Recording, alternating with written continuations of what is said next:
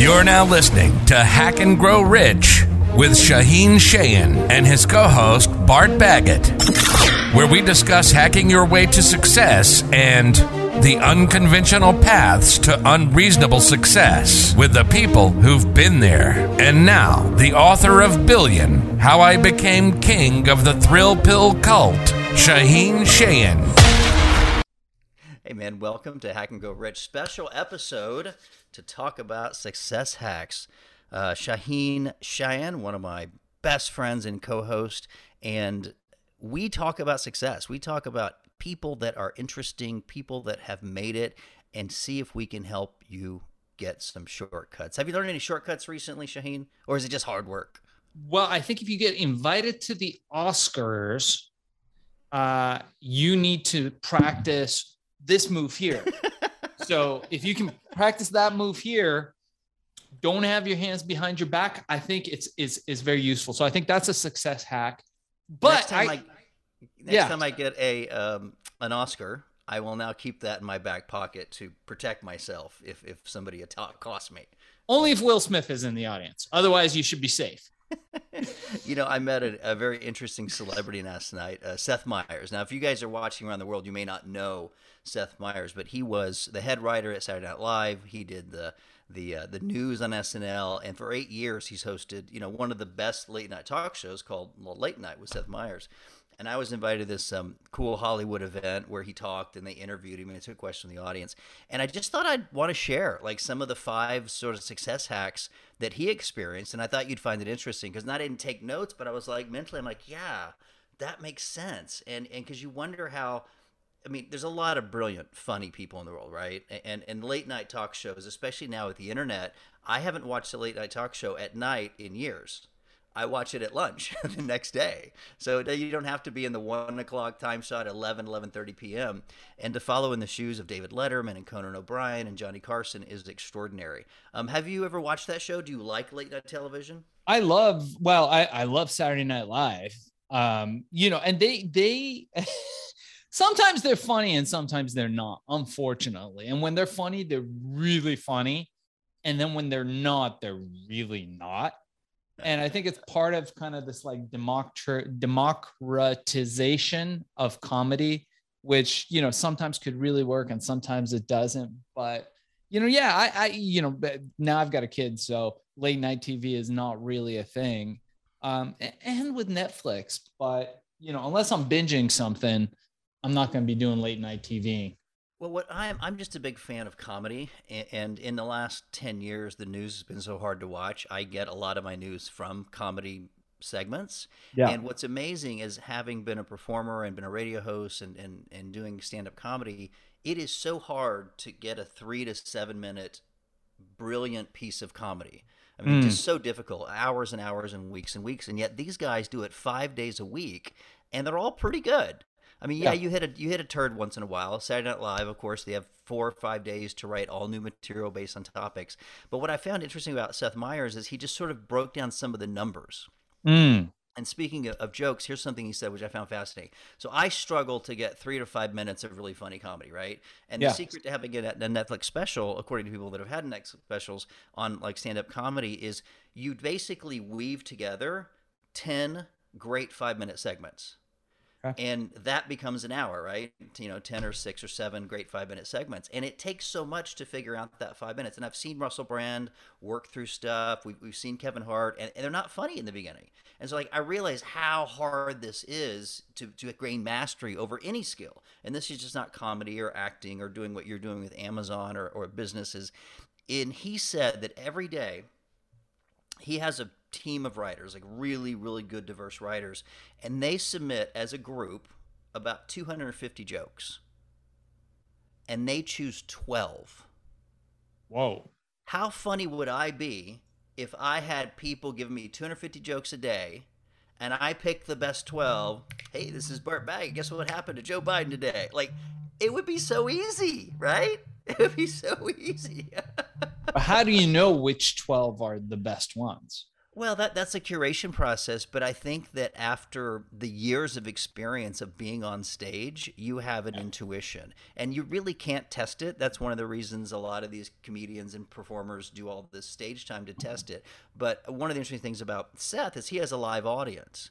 And so and most of these late night have a live audience. So they do a run through, and so does SNL, by the way. They do a run through. And if something totally bombs, they can pull it out. So at least they have a test. And one of the great things I noticed about what he said, Seth Meyers, is he said, man, when COVID hit, I'm in my attic with no audience and no cameraman. So he had no feedback loop whatsoever on what was funny. Yeah. And if you were around and you were like, man, this is really awkward, some of it didn't work because there was no feedback. And that's got to be hard. But you have to think that most of these guys that are, elevated to the level of the national talk show circuit have had 20 plus years experience of being on stage and doing improv. So intuitively, they kind of have a better idea than you and me what's funny. But that had to be really the most challenging thing ever for those late night to do without an audience if you've spent 20 years training without an audience. And I found that just fascinating. Yeah, I agree. I think to your point, one thing we do know is that when you have more choices, you make better decisions.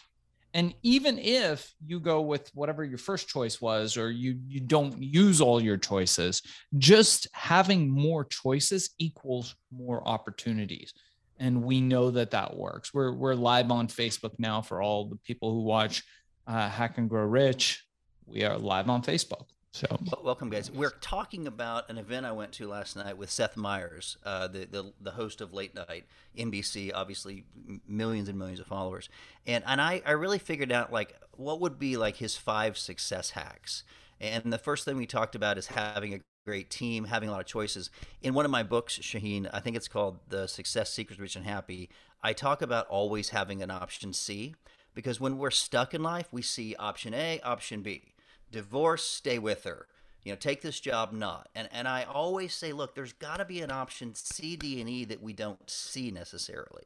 And sometimes saying no and waiting for the option C is the best option. What you were just referring before we hit the Facebook Live is Seth Meyers has 250 jokes every day to choose from. And so he has so many options, it's bound to get to the best options. That would be such a luxury to have that kind of staff. But remember, he didn't start with that kind of staff. Nobody at this level, the Richard Branson, they don't start with hundreds of great people around them. They started alone, on stage, in an apartment auditioning.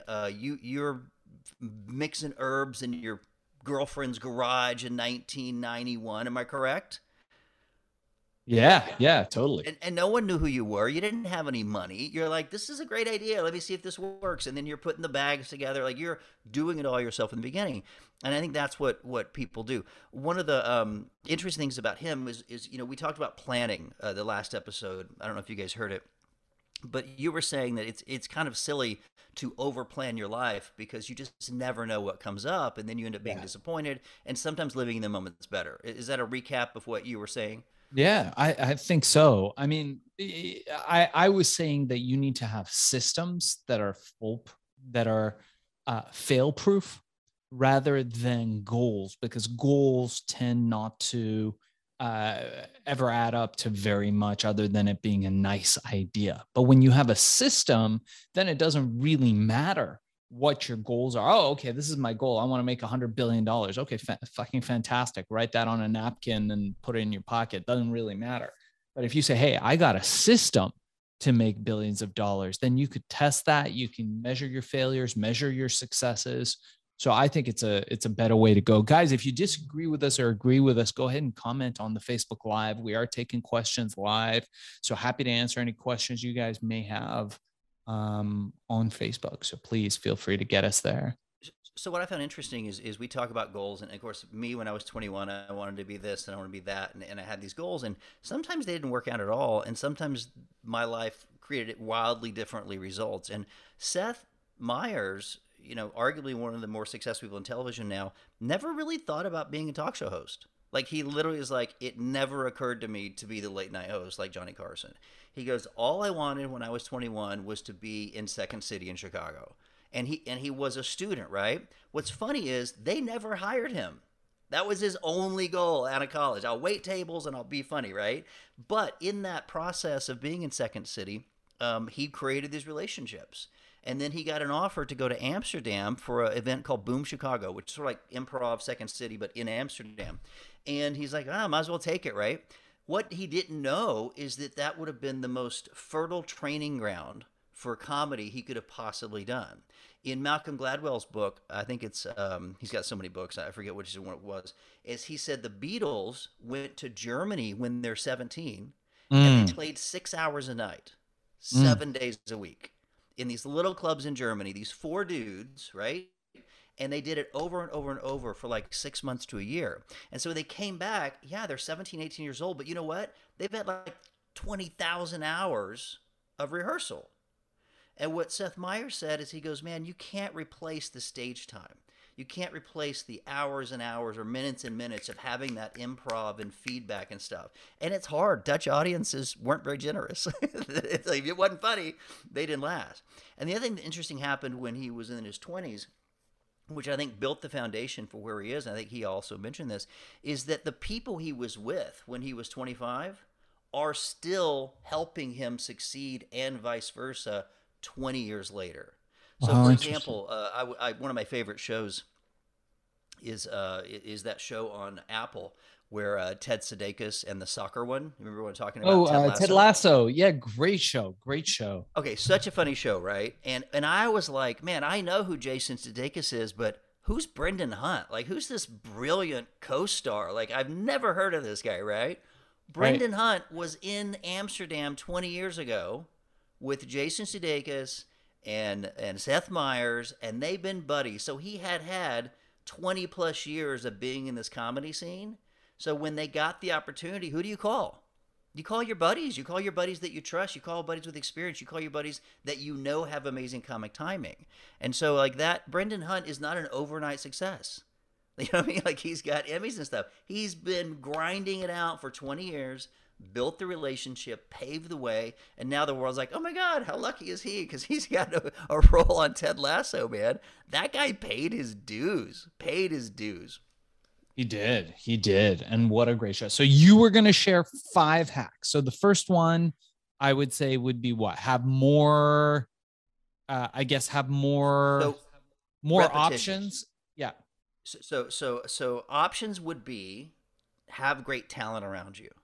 So if you're going to do something and you can get people that are just as smart or diverse as you to give you options and bring you jokes, for example, then yeah, you have options. But if you don't have talent around you and you don't hire wisely, you're just not going to see the options. Okay, that's sort of both what you said, systems, like he has a system for creating a show, and have options. So first of all, you got to hire great talent, which means you can't be a total douchebag. The second thing that I thought was one of his success hacks is that you have to have,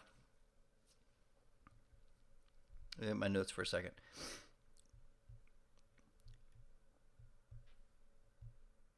Man, I just froze it. So, repetition. Sorry about that. So the second thing is you have to have repetition, which means that you have to create mastery on whatever that you're doing.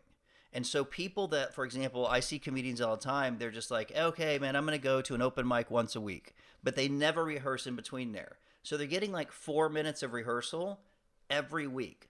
Like if you add that up, that's, an hour of rehearsal a year. Seth Meyers went to Amsterdam and he had 2 hours or 3 hours a night for 2 years in a row.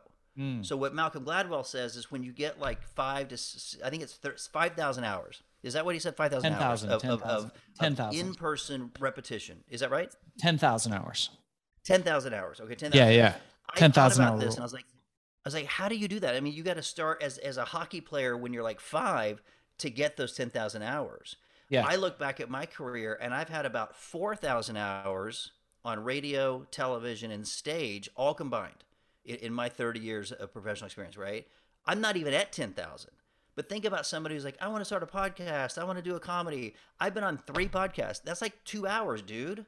You need 5, 6, 7,000 hours to be able to adapt in this live circumstance. So what I found is like, if you can get that incubation period, get an internship, get a mentorship, work for free for a couple of years around the people that you love, it may not pay now, but it pays off later in relationships.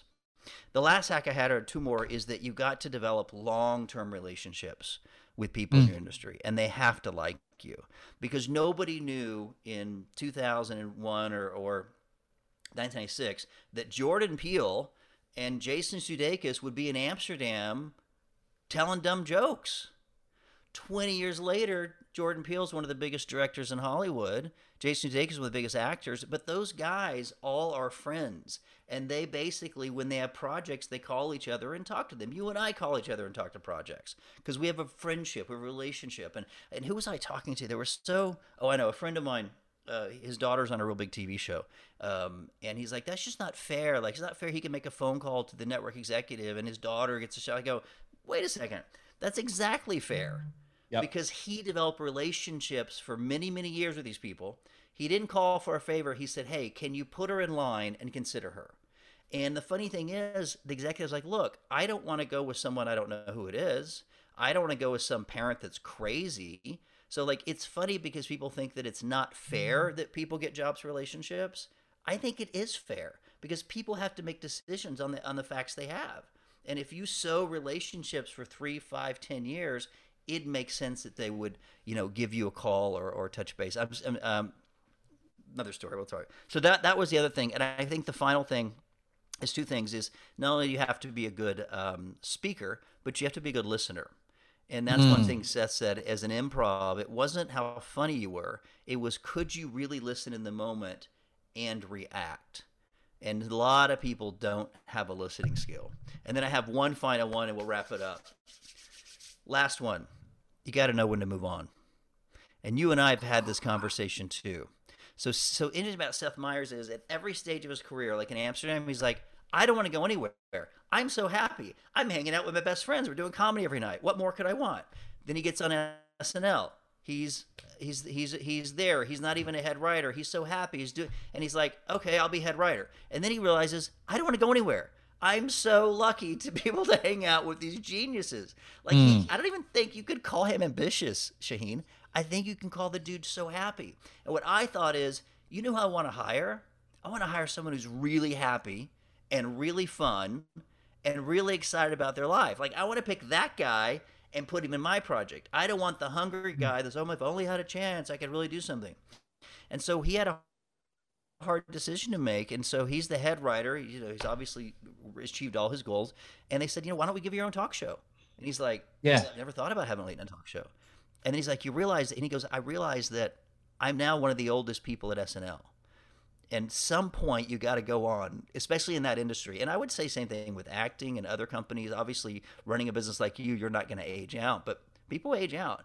So he said, you know what, I'll just leave. And he started an 8-year run, and he's been really successful. So I think that's interesting to know when to walk away. And I bring that, and we'll bring it back to you, because you just recently transitioned from one of your favorite companies, which you loved, and you're like, hey, I'm going to do something different. And you didn't need to leave that company. You're making lots of money. How do you make that transition when it's time to move on, even if you're having wild success? What's that song? I think it's Kenny Rogers. He's so awesome, man. And a lot of unfortunate plastic surgery towards the end, but he was so good. What is it? You have to know how to hold them, know when to hold them, know when to fold them, know when to walk away. What a great song. And know when to run. And know when to run. That's right. What a great, I think that was his greatest all-time song. And look, just like I tell people, and something I learned back in my trading days, Bart, is that sometimes you make the most money by the deals that you don't take. Similarly, I feel that sometimes you have to know when you are working on what's called a sunk cost fallacy. All right, you paid $20 for the movie. You're 15 minutes into it. Your $20 is gone. That movie is shit. Don't lose your time. Don't lose your time, because you're just losing more. you're like, well, if I stay, then I'm not losing the $20. No, if you stay, you're losing the $20 and you're losing your time and your energy and your brain space and all that stuff. Movies aren't that good anymore anyway. Just watch Netflix. It's so much better. So I really feel that people should be well aware of that. And for the people that are in my Amazon course, and also for our clients at Podcast Cola, I just recommended a book. I think I've recommended it on the show before, but it's one of my all-time favorites. And it's called Thinking Clearly, or How to Think Clearly. I think I have it here. Actually, in fact, I do. It is called The Art of Thinking Clearly, by Rolf Dobelli. And in The Art of Thinking Clearly, another great one similar to that is Thinking Fast and Thinking Slow, Daniel Kahneman. I think a lot of people have read that as well. You just got to know that sometimes you made a bad decision, and that's okay, but you have to be able to stop and change directions rapidly.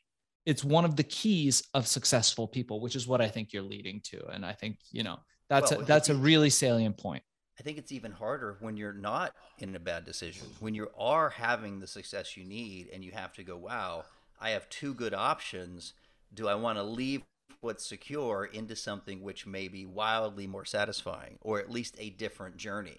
Because some point, even if you're loving the journey, let's vacation. I love going to the islands. I love scuba diving and Roatan. But you know what? I did that 3 times. Let's go to somewhere else. Sometimes you just want to change of scenery, even though you're really happy.